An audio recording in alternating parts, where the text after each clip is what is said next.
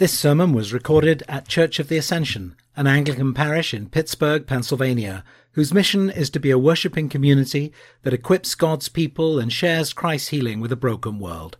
For more information, please visit ascensionpittsburgh.org.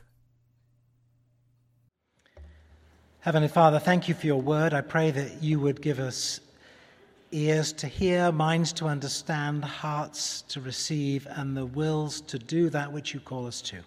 In Jesus' name, amen.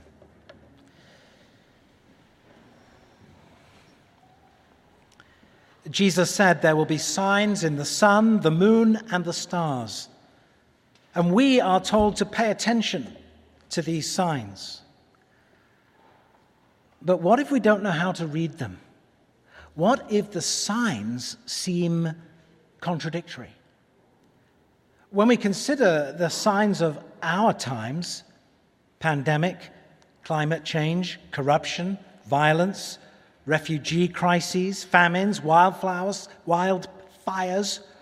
floods, etc., we might be tempted to despair. And our gospel passage this morning presents an additional difficulty for us when we read in verse 32, "Truly I tell you, this generation will not pass away until all these things have taken place." But that was written 2,000 years ago, and here we all are.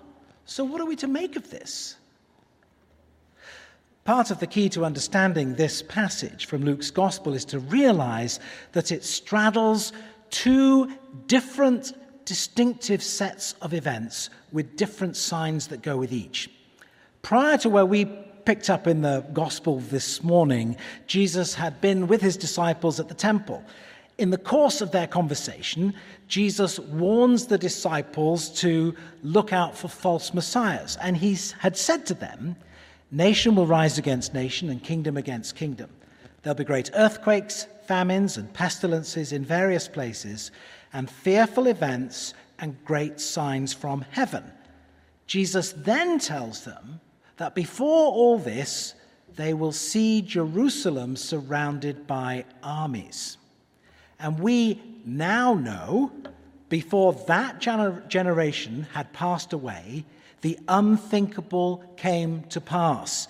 In AD 70, the Romans destroyed Jerusalem. In his discussion with the disciples, Jesus then turned to more signs, the signs that we began with today in the sun and the moon and the stars. These are the signs that will precede Christ's coming again.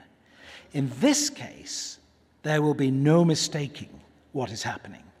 Jesus, quoting from the Old Testament prophet Daniel, says, "They will see the Son of Man coming in a cloud." So there are two sets of prophecies tied up in these verses. One relates to the destruction of Jerusalem, the other to the coming again of Jesus. The first was fulfilled in history in AD 70. The second has not yet happened. But what are we to make of all this today? What difference should it make to us? First, we need to heed the warnings that are contained here. Jesus warned his first hearers about what was facing Jerusalem. God's kingdom had come near. Indeed, that's what Jesus proclaimed. That's what he was doing. He would tell people, "Repent, for the kingdom of God is at hand." And yet, as we know, God's own city, Jerusalem, by and large, rejected that message and instead seized Jesus and crucified him.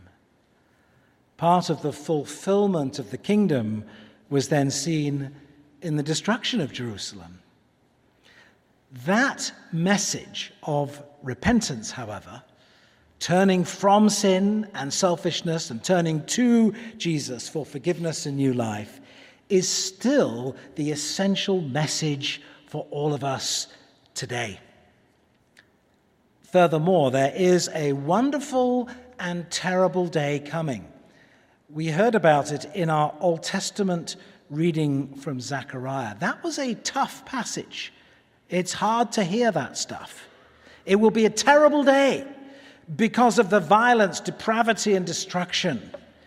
It will be a wonderful day because the Lord himself will fight and win and reign forever. It will be a day of reckoning and a day of justice. The timing of that day is known only to God. And in the meantime, we wait. This, of course, is one of the great themes of Advent. Waiting. Waiting for Jesus to return. Waiting for wrongs to be put right. Waiting for justice. Waiting as we long and yearn for things to be different. As I told the children, I don't like waiting. I never have, and I suspect I never will. I don't mind waiting for Christmas, but I find it difficult waiting for God to act in the ways in which I think he should act, and according to my timetable rather than his. I know that God is sovereign. I know that Christ is our King. I know that he abounds in mercy and that he's full of grace. And yet, my experience, and perhaps yours as well, is that more often than not, we find ourselves waiting to hear from God, waiting for relief or release, waiting for all kinds of things. And that's hard. Now, of course, I'm able to do all sorts of things to avoid the discomfort of waiting, rather than sit with the tension of waiting, not knowing, wondering how long. We may opt for distractions. I wonder, if you are waiting somewhere for something, even for just a few moments, what do you usually do? This is not a rhetorical question. What do you do? Exactly. You get out your cell phone. You do. I know you do. According to a 2-year-old study, 2019 study, Americans check their phones on average every 10 minutes. That's 96 times a day. And those figures are 20% more than they were 2 years before. And they're 2 years out of date, so it's probably worse. Every moment of our connected lives is filled. But what if we took time to wait, to be present in the moment without reaching for this? What if we were fully present to the tensions that waiting creates? What if instead of distraction, we used the time to do a simple examine, like we did on our parish retreat? Those of you who were there remember we did it actually in 3 different ways. We reflected on the 12 hours just past. We reflected on the kind of pandemic season, which we're still waiting for it to end, and reflecting on our whole lives. But, even if you're waiting in traffic or in a line or wherever, we could take a moment to reflect on that time, maybe seeing those around us and maybe praying for those around us. Well, Advent is a good time to practice this kind of behavior. When you have to wait and you face loss or disappointment, know that the kingdom of God is near. One commentator writes, hope invites us to look at our waitings from the grand perspective of God's eternal purposes. Let me say that again. Hope invites us to look at our waitings from the grand perspective of God's eternal purposes. Sometimes in our waiting for God to act, or in our waiting for Jesus to come and restore and heal, to bring justice or help, we do get tempted to despair. I think we're kind of naturally inclined to impatience. And what we may see most clearly around us might be the signs of absence or destruction. And what we don't always see, however, and it's true, it's there, is that God is at work whether we immediately see that and know that or not. Just like we can't see the seeds that have been planted in the ground, and if we did see them, they'd look dead. We don't know, and we can't see, rather, that they're germinating and waiting to burst forth in springtime. Indeed, as we head into winter, it will seem as if everything's getting worse in nature. The leaves have fallen. The snow has started. But does that mean no more green shoots, no more flowers to look for ever? Well, of course it doesn't. And Jesus said to the disciples, look at the fig tree and all the trees. As soon as they sprout leaves, you can see for yourselves and know that summer is already here. In our world, in our nation, in our personal lives, we're confronted every day with all sorts of signs. And often these signs are of things that are broken in the world. But to what or to whom do the signs of brokenness, of poverty and despair, of loneliness, of unfairness, to whom or to what do they point? They may at one level, certainly they do, point to the fact that we live in a fallen world, yes. But they can also point us to the one who gives us hope. Jesus speaks into our waiting and our longing and our wondering. In verse 34 of today's gospel, Jesus says, "Be on your guard so that your hearts are not weighed down with dissipation and drunkenness and the worries of this life." The word dissipation encompasses debauchery, decadence, wasteful expenditure, excess and overconsumption. It's kind of what happens in unchecked living and spending that so often marks the run-up to Christmas. Jesus' word to us to be careful not to let these things weigh us down is accompanied in verse 36 by an exhortation. So rather than that, do this.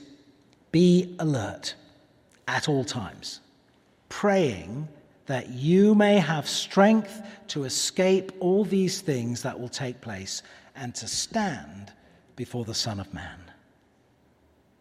I wonder, what might God be saying to us about how alert we really are? So bombarded are we by noise and images through media and social media that while we may think we are hyper-connected and alert to so many different things, in reality, we may be seriously disconnected and effectively asleep to what is going on all around us. Being inattentive to God, being inattentive to others, being inattentive to the signs all around us is dangerous. The call to be alert and to pray is at the very heart of this Advent season. Advent is about waiting and hoping as we anticipate Christ's final coming, when we will see the Son of Man coming in a cloud with power and great glory. Advent reminds us that God has plotted a point on the horizon of history, a day in time when Christ will come again. Advent is also about Christ coming to be with us now. We're not left abandoned in limbo, in some kind of no man's land between Christ's first coming and Christ's coming again. For Christ has promised to be with us now, in and through and by the power and presence of his Holy Spirit, even as we wait, even as we struggle to keep on hoping. While the signs of the times indicate that our world is spinning ever more out of control, and while the day of Christ inevitably draws closer, our epistle reading reminds us how we are to live our lives and be the people of God while we wait. The Apostle Paul thanks God for the faith of the Christians at Thessalonica, particularly in the face of opposition and temptation. His prayer for them is that the Lord would make their love increase. That the Lord would make their love overflow for each other, and that he would strengthen their hearts so that they will be blameless and holy in the presence of God when Jesus comes again. That is a good prayer for us to claim and pray. Our hearts need strengthening. My heart needs strengthening. I need more faith. I need to increase my love for others. These are some of the things we can pray this Advent for ourselves, for our households, for one another. Christ's first coming and the fact that he will come again call us to live lives that are holy, lives that are set apart and dedicated first and foremost to God. When I think about tragic events that we see all the time, or when I consider the chaos and the pain of broken lives, even frankly, just as I look out from the pulpit, there are days when I feel overwhelmed. There are days when I feel helpless. But it is in precisely those times that we need to encourage one another and remind one another of the truths of the gospel. Every time you have done that for me, you have blessed me. I hope every time you've done that for one another, you have known that blessing. What if we took to heart Christ's call to be alert and to pray? What if we prayed like St. Paul prayed for the Christians in Thessalonica? Then our waiting can be turned to hoping. Then our faith will be strengthened. The day of the Lord is coming. As the prophet Zechariah reminds us this morning, the Lord will be king over all the earth. On that day there will be one Lord, and his name the only name. Righteousness is coming. Righteousness will reign. There will be justice. There will. Death will be no more. Mourning will be done away with. Pain will be no more. Come, Lord Jesus. As we wait and as we hope for that coming day, let us model for others glimpses of all that we hope for, of all that we long for, of all that is good, all that is holy, all that is honorable. And let us do that today. Advent waiting is Advent hoping. It's not a passive waiting, it's an active waiting, a waiting and hoping that is marked by love in action.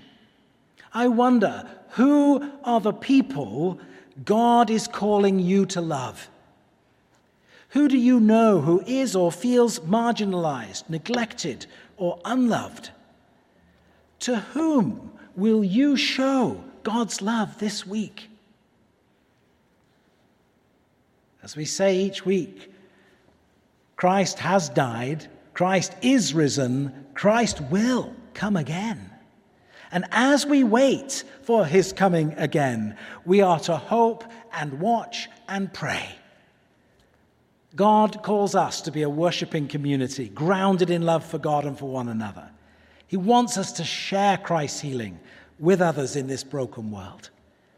I say this often, and I say it again without apology. One of my deepest desires and continued prayers for Church of the Ascension is that people will know us above all else by our love. This, then, is one way we can keep a holy Advent. And I rejoice and give thanks that many here are already living examples of this kind of living. Thank you. Thanks be to God. Some of you teach in difficult classrooms. Keep on pouring out God's love. Others work in the hospitals or doctors' offices in the face of pandemic or poverty or addiction. Others are serving the least and the lost and the poor.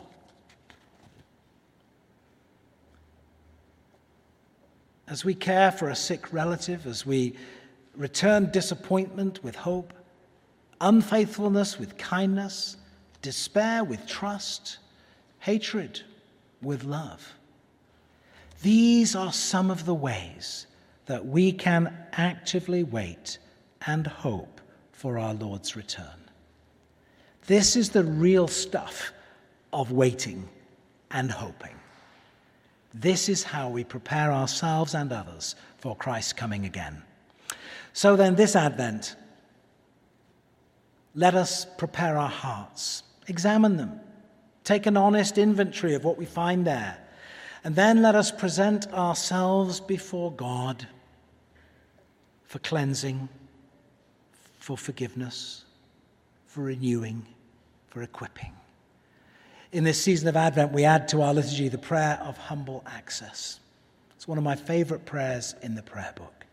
We do not presume to come to this your table, O merciful Lord, trusting in our own righteousness, but in your manifold and great mercies. We're not worthy. We're not worthy to gather up the crumbs under the table. We're not. And yet Christ is in his character to be merciful to us. The signs of the times and the fruit of this age are plain to see. And they include those things that Christ warned can so easily weigh us down and oppress us, the dissipation and the drunkenness and the anxieties of life. And yet, the signs of the kingdom of God, the fruit of Christ coming into our lives today, are also manifest in our midst.